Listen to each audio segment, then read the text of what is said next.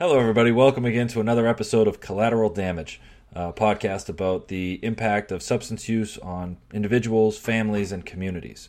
And today we're going to be introducing you to part two of our very amazing interview with Andrew Burke, where we talked about the economic impact that this has had on families, individuals, communities as a whole. And Maureen, I know that this was a good interview for you. You and Andrew go back quite a bit. So, you know what I love? Like I am a huge Andrew Burke fan, but I think that he's kind of like thinking about being the president of his fan club. There's lots of people that like him, but I think that it's not just he recognizes all the things that we're not doing well, and we all know that what's not working. But he has answers too, and that's really what I like about Andrew is that he doesn't sit and complain but he takes those situations and he tries to figure out these out of the box answers to what might change things, and that I like. No, me too. I mean, every time we talked about a topic, it was like there was this. It was almost like there was this underlying big picture solution. Like there's something that could be done about it, which is, so much different than, maybe some of the more traditional conversations where we complain about this immovable object, this unfixable scenario. Right. And I think he did a great job of highlighting some of the solutions that people are discussing, that they're making available.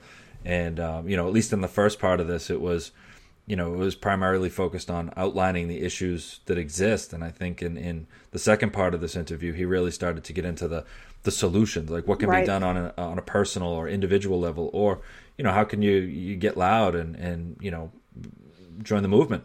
Right. And he's a person that has seen, kind of seen the big picture, seen the problem and addressed it and really created some lasting change and different ways of doing things. So I am really excited to see what he's going to make happen, because I don't think that this is just like conversation for him. This is not like an intellectual, delve into what we could possibly be doing. He intends on making these things happen. So he's going to be an exciting person to watch in the future, I think. Yeah. Well, and you and I talked about this. I mean, the guests that we have on, it's like, I'm interested in learning, I'm interested in bringing these new insights and these new perspectives to our listeners. And, Andrew definitely lays out, from his personal experience in treatment, with YPR, with just his involvement, he brings an element of, maybe just such a big picture view of this, like I was saying earlier, that some people just don't get to consider. And, this interview was nice. I'm glad we got enough, but we had to split it in two. And, the second part of this is going to be good for everybody to follow up on. So. Yeah, well, I'm excited to listen. All right, well, here is the second half of Andrew's episode.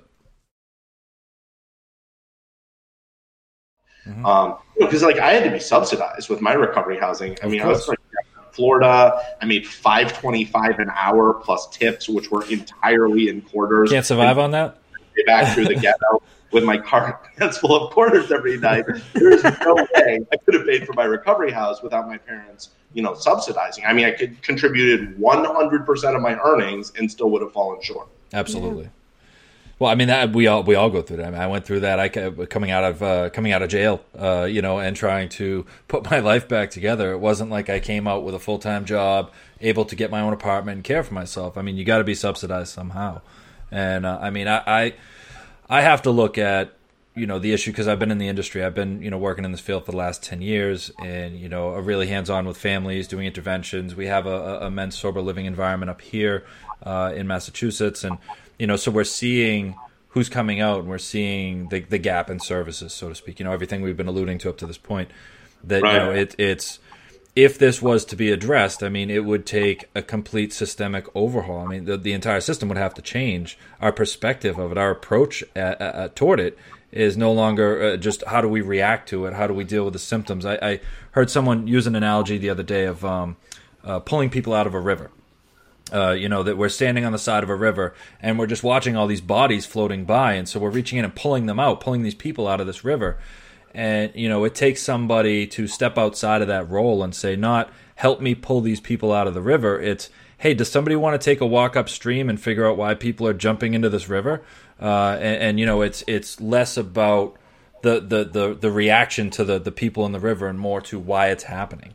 And I think that's where, in my opinion, that's where the focus needs to be, is somebody needs to break off. And yes, people need to be pulled out of the river. Those services need to exist, and I'm glad that they do. But to a certain extent, I actually want my public officials, my policy changers, I want them to be upstream. I want them to be figuring out why people are jumping off a cliff to get into the river in the first place and work on that, while the rest of us are on the front lines pulling people out of the river.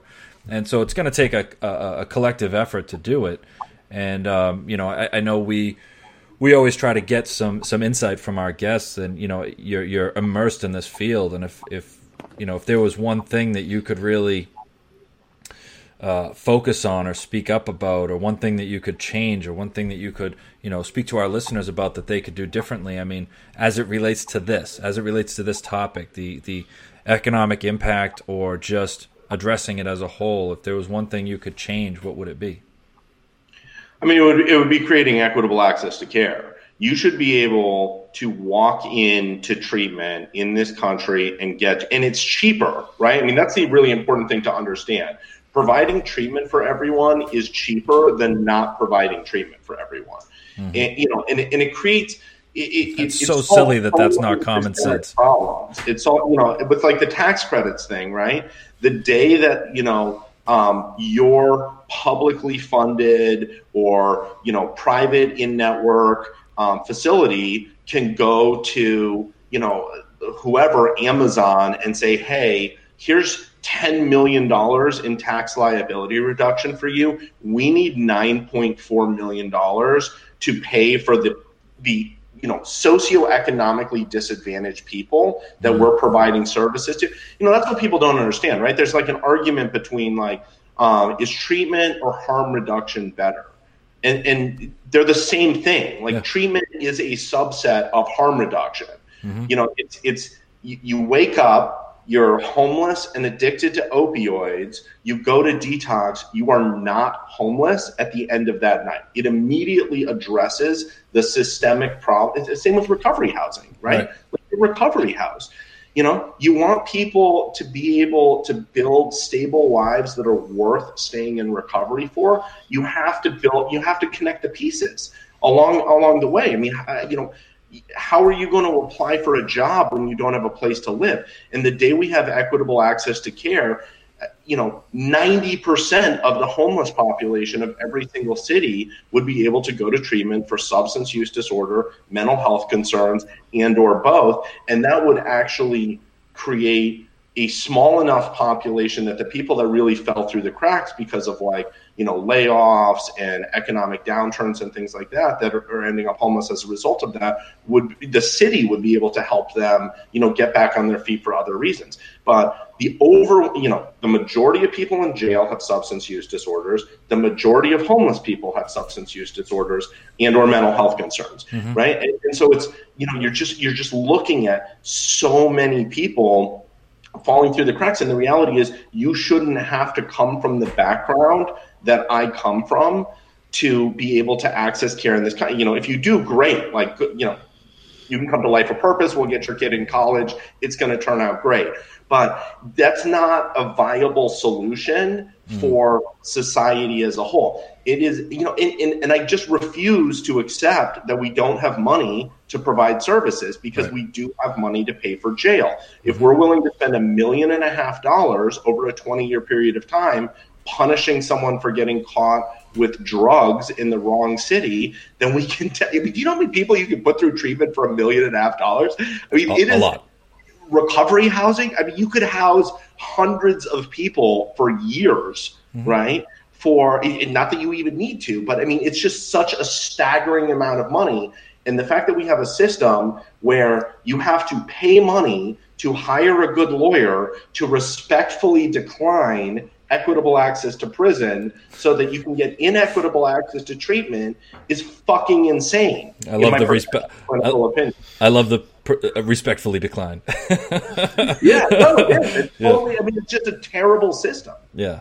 So that's what I would say. Is we need people out there advocating to fill in all these gaps, because it's not just about I mean, everyone right now is on this huge kick, like, oh, we're going to sue Purdue. And Purdue, the economic impact is so massive that if they literally, I mean, if they were like, okay, Citizens United, corporations are people, we're going to execute a corporation, dismantle this entire company and sell its component pieces. Like, I mean, it wouldn't even come close to dealing with the economic impact from 1 year, let alone the 20 years going back and 20 years going forward that we're going to have to pay for. It's not the answer. It's not the answer. Alone. That doesn't even get into alcohol and other stuff. Right. Well, we've spent a lot of time talking about like the macro issue, you know what I mean? And it's, I can't even wrap my head around it sometimes that, all that money spent to incarcerate individuals that are struggling with a mental illness or a substance use disorder. In addition, the tens of millions or even billions of dollars that are spent every year fighting the war on drugs. No, not that I have a problem with people who are employed by those agencies that spend all of their time fighting it, but there's a lot of money spent pushing back a supply when the demand is where the attention needs to be. I mean, again, diverting those funds to the services that are actually required, and on a macro level, it's understandable. On a more personal level, the micro level of this is, one-to-one, what can we do? What can we do? Is it changing our language? Is it speaking out more? Is it showing up more? Is it having people who have children in recovery show up and stand out in front of a place and advocate that wellness is possible, and this is what it took. I feel like that's maybe what we can do. That's something that's palatable to the average person.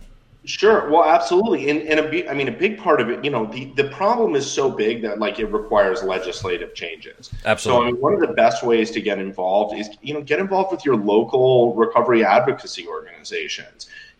Call up your senator, call up your congressperson, write letters, show up to hearings. I mean, America is such a dysfunctional political system that the people that show up, who are very few and far between, are the ones who get to like have a seat at the table and have a voice. I mean, look at the drinking age, right? The drinking age in the single most valuable market on earth is 21 instead of 18 because of, MAD back in the 80s, because of like angry moms being like, this is unacceptable, and showing up. I mean, that is, moms are like the Navy SEALs of the recovery advocacy movement. I mean, we can get 10,000 kids in recovery out there and like 15 moms have like a bigger voice.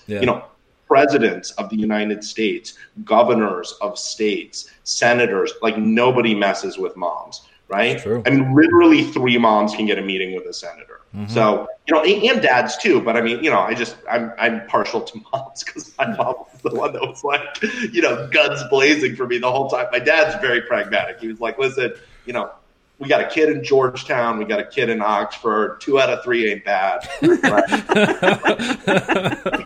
We've got to cut our losses. Yeah, if you got a group of dads, out there, it would probably be a different story. We might not get as much done as a group of moms, but I agree with you, and I love the advocacy. I mean, to Maureen, this is your area right here, moms advocating, and you're. I think not enough people think they can make a difference, but you can. And if everybody just did a little something. But I totally agree with you when you talk about how it's, I feel sometimes that we're putting this on the backs of people who have lost children to push this cause, to get out in front of people, to attend those meetings, to meet with the senators. And after your child has gone through this, and I mean, I understand. You're like so done. You've had enough, and you want to go back to living this life that you thought you were going to have if you're lucky enough to have gotten through this with your child. But I feel like I have a responsibility to all those people that have lost children not to do that, and all those people that haven't had to experience this yet, that may, to get out there in front of this. It's not over for me. It's never going to be over for me. And I think that that after you go through this, you have a unique knowledge of what it's like to live with that fear of losing your child to this disease. And we have a responsibility to keep the conversation going and to make sure that other people don't have to go through this, and that we do honor the memories of the people that that we've lost. Right. Well, and building out those systems prevents someone else from bearing their kid, right? Like, we don't think about it in those terms, but like the parents that went in Pennsylvania and advocated for free recovery high school for every single family that has an adolescent with substance use disorder, like, so, you know, some family whose kid's 15 years old and they have no idea how terrible the next 3 years of their life is about to become, right, is going to benefit from that system. Right. And the end result is they're gonna watch their kid walk across a stage at college, you know, with this little cap and gown, instead of like going and visiting him at the local cemetery, right? Because of this work that some parents that they may never meet, that they may never know, you know, did. And so that's why it's so important, and that's why the local stuff is so important, right? Everyone's waiting for some big national solution, you know, and that'll be great, but like it's all about local. Right? It's all about like, it's not gonna in the trenches, in your specific town, in your specific city. What that looks like is different for everyone, but it is, you know, it is the sum of all of our little efforts that is going to turn the tide on something that's this scale. There is no, you know, we don't have like a, you know, Martin Luther King of the recovery advocacy movement coming that's going to solve this problem. It's going to take all of us. Right. But, you know, but it's a fight worth winning. Right. I mean, no, go ahead. You were talking earlier about piecing things together and length of stay. That was the thing that I saw when my daughter was going through this, that the treatment just wasn't long enough. You know, we needed longer term. We needed our loved ones to be in some form of treatment and some kind of support for at least the first year. And that's why my thing has always been housing, because if we can't get the treatment, the length of treatment, we can't get that extended overnight. That's not going to happen. Sorry to say, I think that we're going to lose a lot of people before we realize that it's 90 days inpatient and then extended periods of time after that. But if we can at least provide good, strong recovery housing, and that's, like you were saying, these are not insurmountable things to do. In Massachusetts, between $500 and $800 usually will get you in a sober house for a month, and there is no reason in the world why that shouldn't be included as part of treatment, because you cannot come out of treatment and have no place to live, and you don't have a job, and you don't have a means to support yourself, and you don't have food. How exactly are people expected to get well? It's just not reasonable. So, I mean, but these are the things you know, it all comes down to money. Yeah. It always all comes down to money. It all comes down to money, but it's not even like we're being smart about this with our money, right? Exactly. It's all this shell game, you know. So you subsidize recovery housing, right? Let's say you subsidize recovery housing. I mean, for a tiny amount. Let's say you subsidize it for $200 a month. It's absolutely ridiculously tiny amount a week, right?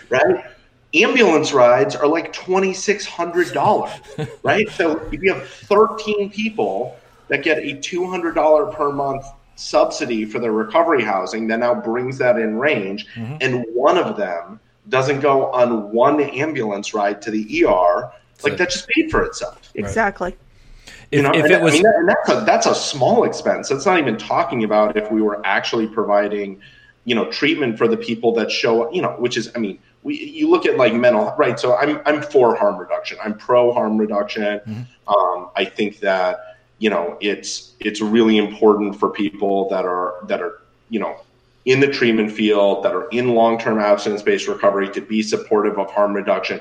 But harm reduction is just one more, like overdose prevention sites, for example, right? Like that's just one of many, many, many tools, right? And everyone's like, oh, look at Canada, look at Switzerland, look at Portugal, you know, and in all of those places, you have access to treatment every single day that you go there. So, you know, here it's a huge problem because we wouldn't create, like if you look at mental health, for example, which has actually been better about advocating than substance use disorder, even though it's the same organ that's diseased. If I show up in a hospital emergency room with cigarette burns on my arm, right? I'm putting cigarettes out on my arm and hurting myself. I get 72 hours of immediate services, right? They put me, I get housing, I get to meet with a psychiatrist, there's a lethality assessment. And the reason we do that as a society is because we want to make sure that I'm not going to die by suicide because I'm not well. If I show up literally dead, I've actually killed myself from an opioid overdose and have to be brought back to life, they're like, oh, well, that's not self-harm. So see you later 90 minutes after I show up at the hospital. I can actually show up at the same hospital 5 times in the course of one day from repeated overdoses, and they'll just keep treating me in a lot of these cities. And now we've got public officials being like, well, Narcan's expensive, so we don't really want to continue doing this, which is totally, if you think about, think about that with heart disease. If it was this guy keeps eating cheese, we've already used the defibrillator twice on him, like in Wisconsin or some, cheese place. We are not going to use this defibrillator a third or fourth time. It would be a class action lawsuit.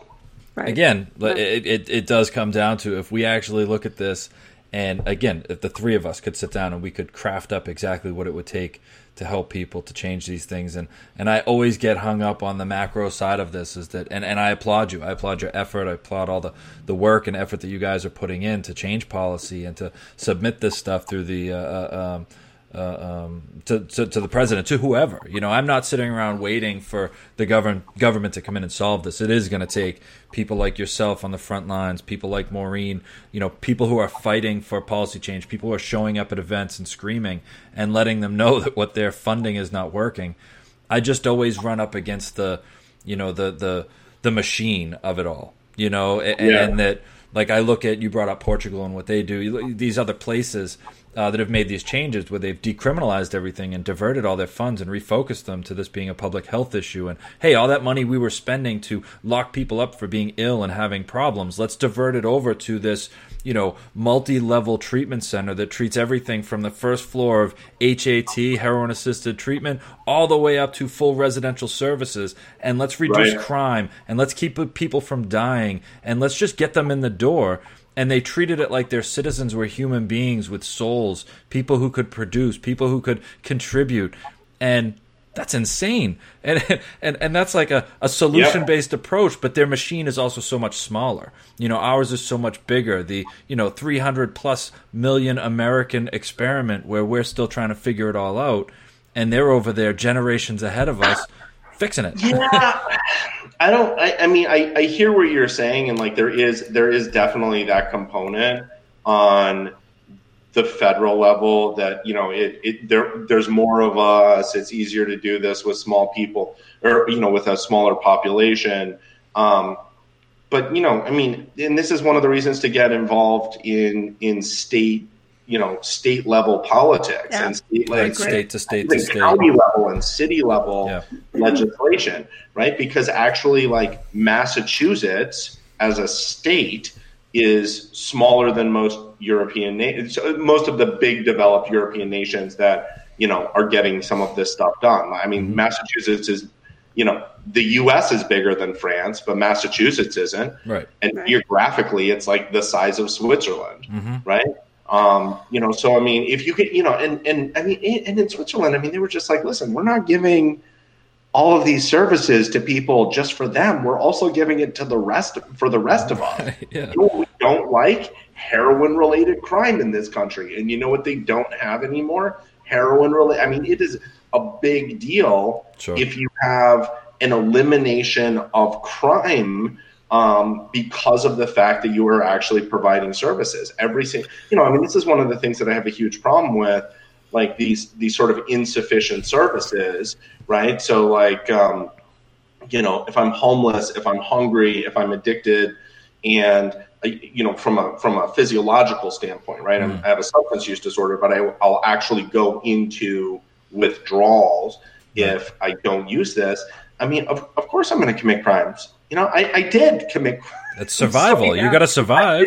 I didn't have money, and I didn't have the skill set, and I was unemployable, and my parents weren't going to just like pay for me to buy heroin. Mm-hmm. So, you know, that pushed me into this, you know, and it's like 20 years ago in the 90s, and, you know, it was much safer to have a substance use disorder back then than now, because we didn't have, you know, these vast quantities of fentanyl in the heroin supply. But you know, the fact of the matter is, like, every single time that I went to treatment, like, I didn't commit any crimes while I was in treatment. I didn't use any drugs while I was in treatment. Yeah. My substance use immediately dropped to zero the second I went there. So why wouldn't we want that for everyone? Of course. Why, you know, I remember, and you talked about it. Like, you remember leaving jail, right? I mean, remember when you left jail? I mean, I remember when I left jail and I looked back and I saw people who typically had a darker skin complexion than me and typically weren't coming from the same socioeconomic bracket that my parents are in. And some of them are still there for the exact same treatable health condition that I got very, very good treatment for multiple times until it worked. Like, why as a society would we not want everyone to have access to the same system of care that I got that obviously works, as evidenced by the fact that we're currently having a conversation about it? Right. There's a small town in Massachusetts outside of Boston that started to go to, when there was an overdose, took a police officer and an advocate, went to the door, knocked on the door, and offered help. They offered treatment after they offered help for the family. They offered training on Narcan, and they offered access to treatment, which is much easier in Massachusetts than it is anywhere else in the country. Absolutely. And in addition to seeing the death rate fall, less overdose deaths in that particular city, they also saw lowering of petty crime. Mm-hmm. So the crime that they saw, car break-ins, things like that, things that people do because they need drugs, quickly grab something, they saw that reduced as well. And we brought that into the town where I lived, and we started to do the same program. And immediately we saw less overdoses. We saw less deaths because the people that were overdosing had Narcan, which might have been supplied by the police department. And we saw the lowering of petty crime. I mean, it's just so obvious that if you do one thing, the next thing happens, that I'm not sure why. And I am very proud to live here because we are way ahead usually on just about everything. Right. And I agree with you. I think this is the way to do it. You make a model somewhere, and then other people replicate it. Mm-hmm. And it's going to take time, unfortunately. And in that time, we are going to lose people. Yeah. And I think that point that you just made is so critical. And this is, back to your point about making like how do I get involved? How do I actually affect change? Right. There are places in this country where this is already working, and it's working at the local level and it's working at the state level. And they've seen, but especially at the local level, at county levels, at city levels, where there's actually a reduction in deaths. There's multiple towns up in Massachusetts that have done stuff. Palm Beach County, Florida has been like really frontline on this. Dayton, Ohio. I mean, Dayton, Ohio. They just like went around and they were like, "Who needs help?" Like everyone in the city. What a novel idea! Yeah, have to stop people from dying. Yeah, like who needs help? What can we do with our limited resources? How are we going to allocate some of this, block grant money that's coming in and federal aid that's coming in to actually help the citizens here? And those places, like those towns in Massachusetts, those towns in Ohio, those towns in Florida. I mean, they have seen reductions in the number of overdose deaths at a time when other places that didn't implement those policies continue to see deaths increase or stay at very, very high levels, right? So, I mean, this is not like a theoretical, when we talk about like what can be done in America, right? What can be done in the United States of America, not in Portugal, not in Canada, not in Switzerland, in the United States of America, there are places that have already done this and we already have results. It's not theoretical. It's not like this should work. This actually works. And you're doing it. I mean, there are multiple, cities and counties up in Massachusetts that have already done it. Mm-hmm. And the whole rest of the country should be modeling their policies off of that. We still need big federal solutions. It's still ridiculous that, 5 people die from Ebola and we immediately get $5 billion of federal funding. And all the planes shut down. Nobody can leave the country. Yeah. It's, like hundreds and hundreds of thousands of people have died from, drugs in the last couple decades. And alcohol has been, just rolling strong for a very long time. I mean, like, a century. Right. And we are still, not implementing national solutions, but a small, don't ever underestimate what a small dedicated group of, parents and children and people who have personally been touched by this, you can do, and the impact they can have on a community. Even one person sometimes. Shelley Young, I know you were just on her, I think you're on her family recovery conference. I am. Right? Yeah, she just went and was like, hey, my kid has a substance use disorder. This other kid in my town has cancer. I would like them to be treated the same because they both have diseases. And the town was like, yeah, that makes perfect sense. And literally, the whole town changed its view on substance use disorder from one mom. Just a common sense approach. That mentality that we don't know what to do. There's no solution, and I can't do anything myself. Well, that's just not true. I mean, it's just not true. That's how all change starts. All change starts with one person believing they can make a difference. Just to your point, I hear you guys. We keep talking about this. What can be done? What one mom can do. What one voice can do, and. What I keep thinking of is, and when I was saying the big picture is sometimes so overwhelming to think about the machine that needs to change to solve this problem. The point I'm trying to make is that this process can be addressed. And it's the old adage that I hear is, how do you eat an elephant? Anybody know how to do it? One bite at a time. I heard the point. Every single thing that we do, everything a bite at a time. No, he's 100% right. Everything. That's how you have to do it. That's how we're going to have to address this. Well, that's it. That's the solution. It's the sum of all the small victories that is really going to turn the tide on this. To your point, though, that's 100% correct, right? It is the old adage, like, how do you eat an elephant? And it's a bite at a time. And you really need to, you really need to think about, like, what we're doing in those terms, because there is no one massive overhaul solution.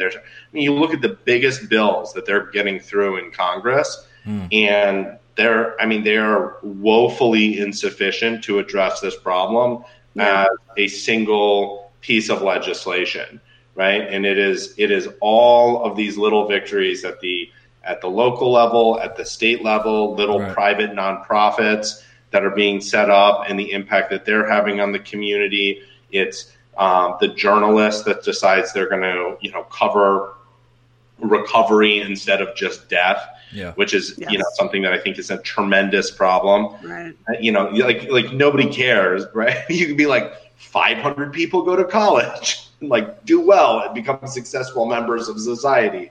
And they're like, that's not a flashy enough story. No, it's so true. I mean, nobody wants to. It's like we're stuck on death, and I understand because it's horrifying how many people we're losing. But we also have to talk about how many people are recovering from this and living productive lives and contributing to society and remaining here to do good work.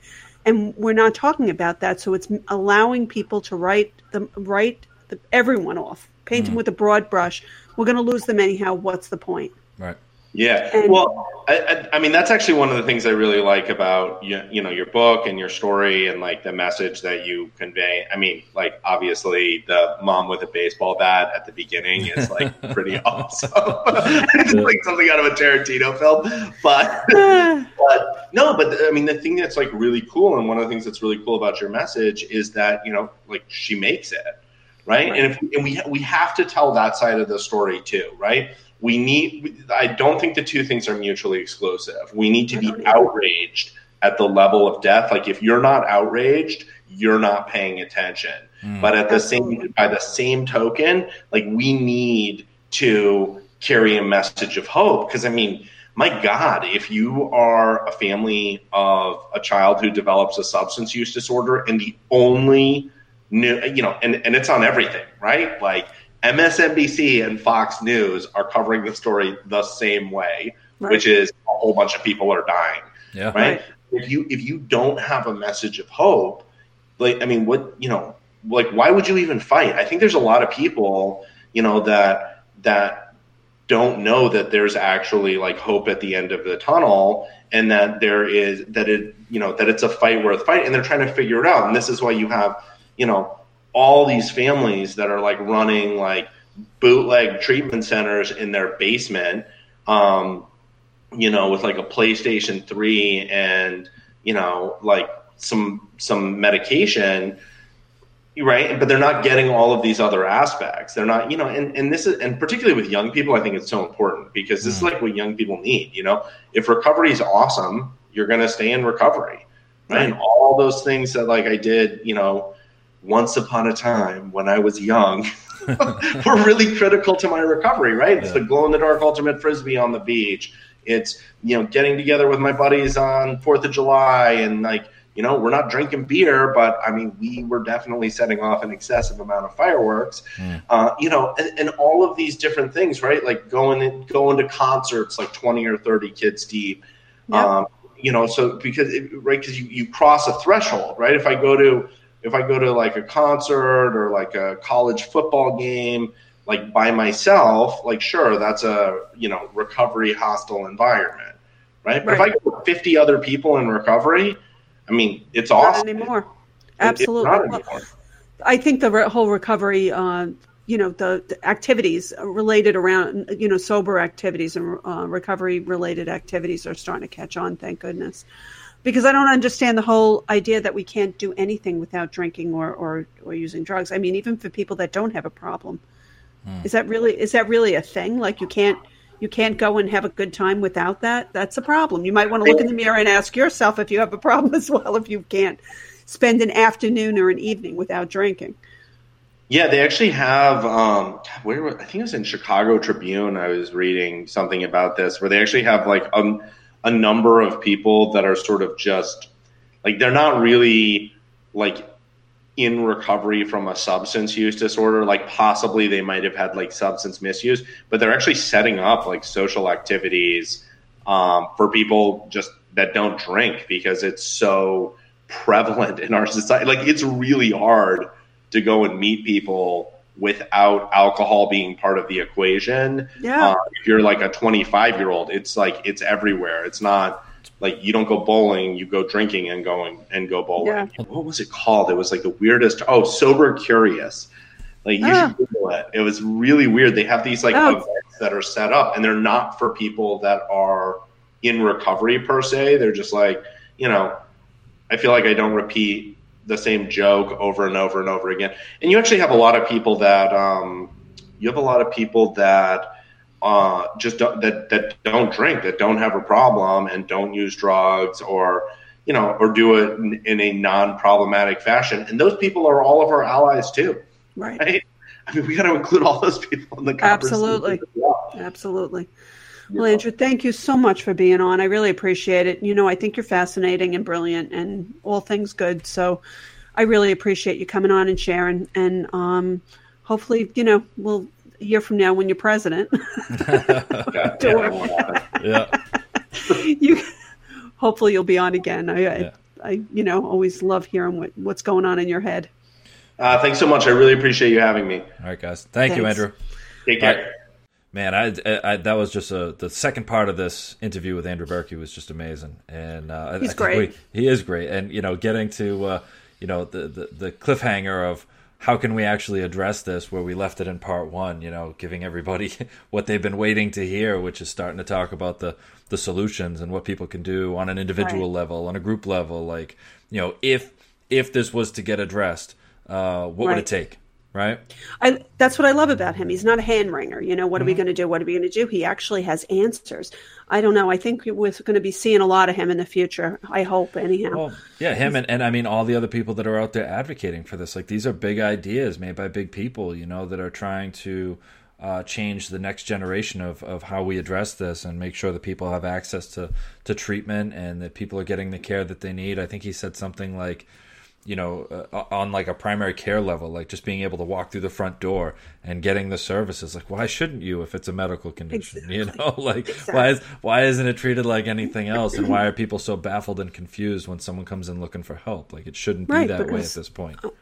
Totally agree. I totally agree. And it's good to hear somebody who's I believe is going to make some changes, much like yourself, Mr. Wilson. Oh, me? Who Yes. I Okay. first started going to your groups on Thursday nights to steal all your information. And now I am Yes. so happy that you've written a book and I don't have to try to remember it. I can just look it up and steal your information directly from your book.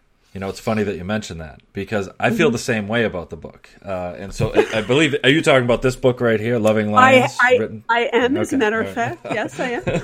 And so when I wrote this book, it started off as just a whole bunch of the things that I like to share. The stories, the analogies, the metaphors, the things that I've used over the last decade to try to help families and individuals understand substance use better, to understand the family dynamics better. And so it originally started as me just writing a whole bunch of things down so that I could free up some space in this aging mind of mine. And, it was so that I didn't have to remember them all the time. So, Yeah. but then it became a book. And then it turned out that it was something that I could get to people and, in a very similar way to, the reasons why you wrote your book was to reach the people who maybe don't understand or maybe have never experienced this before or really don't know if they do have someone in their family that's struggling and what they can do about it. So Right. it was a journey to write. It was definitely a journey to try to get to a place where I was comfortable putting it out there for people to read and review and give me feedback on because I had never done it before. But the book is definitely geared toward family members, individuals, somebody that loves somebody that might be struggling. I've even had people who they themselves have struggled and read through, the first section of the book, which is more focused on my own experience and helping people understand my struggle with substance use and how I was able to get well and what that looked like for me. And having people kind of read that and identify with it and realize that maybe there is some hope. The simple fact that I am here now talking to you and that we have this podcast and that I've written this book and that I'm working with families. I mean, there is hope for people just like myself that were as bad as I was, that now you can be here. Yeah. What would you have thought if somebody would have told you 10 or 15 years ago that you'd be doing this right now? I probably would have laughed and then done some drugs. Because Yes. that's where I was. So- It was the idea of having a normal life was hilarious and unacceptable. The idea that I would be anything other than what I was just laughable at the time. Not because I didn't think I could do it, but because there was no pathway. There was no path in that direction. What I was doing was I was surviving the day. I was surviving the moment. I was, I was trying to find a way to feel good on the inside, and I was trying to find a way to get relief from a world that I didn't understand. Right. So that's what I love about your book. So for a parent reading it, who doesn't really, you think you understand these things, but I don't think you really can completely understand until if you haven't gone through it yourself. Mm-hmm. So you give this unique perspective of someone who has gone through this, but then also like the heads up from someone who's gone through this. Yeah. So you have this great way of putting everything in just very clear and telling stories and talking about your own experience, but also a lot of what you say, I think to myself, oh my God, that's so simple, but I never thought about it like that before. And that's what I love about your book. And I love about, when you speak and when you, in the groups you have locally, but the book, you really do sum up a lot of what you talk about in groups. And it's always that moment of, oh my God, yes, of course. And that's why I like to steal your stuff. But it's also why I would recommend your book to any parent that's going through this, because it's just really good advice. And, we all need as much advice as we can get. And it's very non-judgmental and you don't have, this is the way to do it, but it makes you see more clearly how to go about thinking about this in a different way. And I think it's a very, very valuable book. Well, thank you. I appreciate that. And I will just say that, you know, when writing the book, it's a very complex issue. You know what I mean? The substance abuse itself and the dynamics within families. But, you know, what I've learned is that, you know, if you really do understand something, you should be able to explain it simply. And that's why I made this an easy to read book full of very simple explanations about something very complex and challenging. And I think once you can wrap your head around just the basics of this, it shows that it's manageable. It can be addressed. You know, there is a solution. There is hope. There is a reason to keep fighting. And just like, you know, your book, my book, all the people who are trying to help these struggling individuals understand that there's a chance. There's hope. Don't give up. Don't stop fighting. Don't stop learning. Don't stop, you know, accumulating information and educating yourself and your family system, because in the end, maybe you can do something different. You know, maybe you can actually help. Absolutely. And I think I forget that I'm thinking about it from a parent's perspective, but really for somebody who's struggling, who's going back and forth between recovery, to this book is valuable for somebody like that too. And so it's called Loving Lions, right? It is, yeah. Loving Lions, a guide for families struggling with addiction. And where would you buy this book?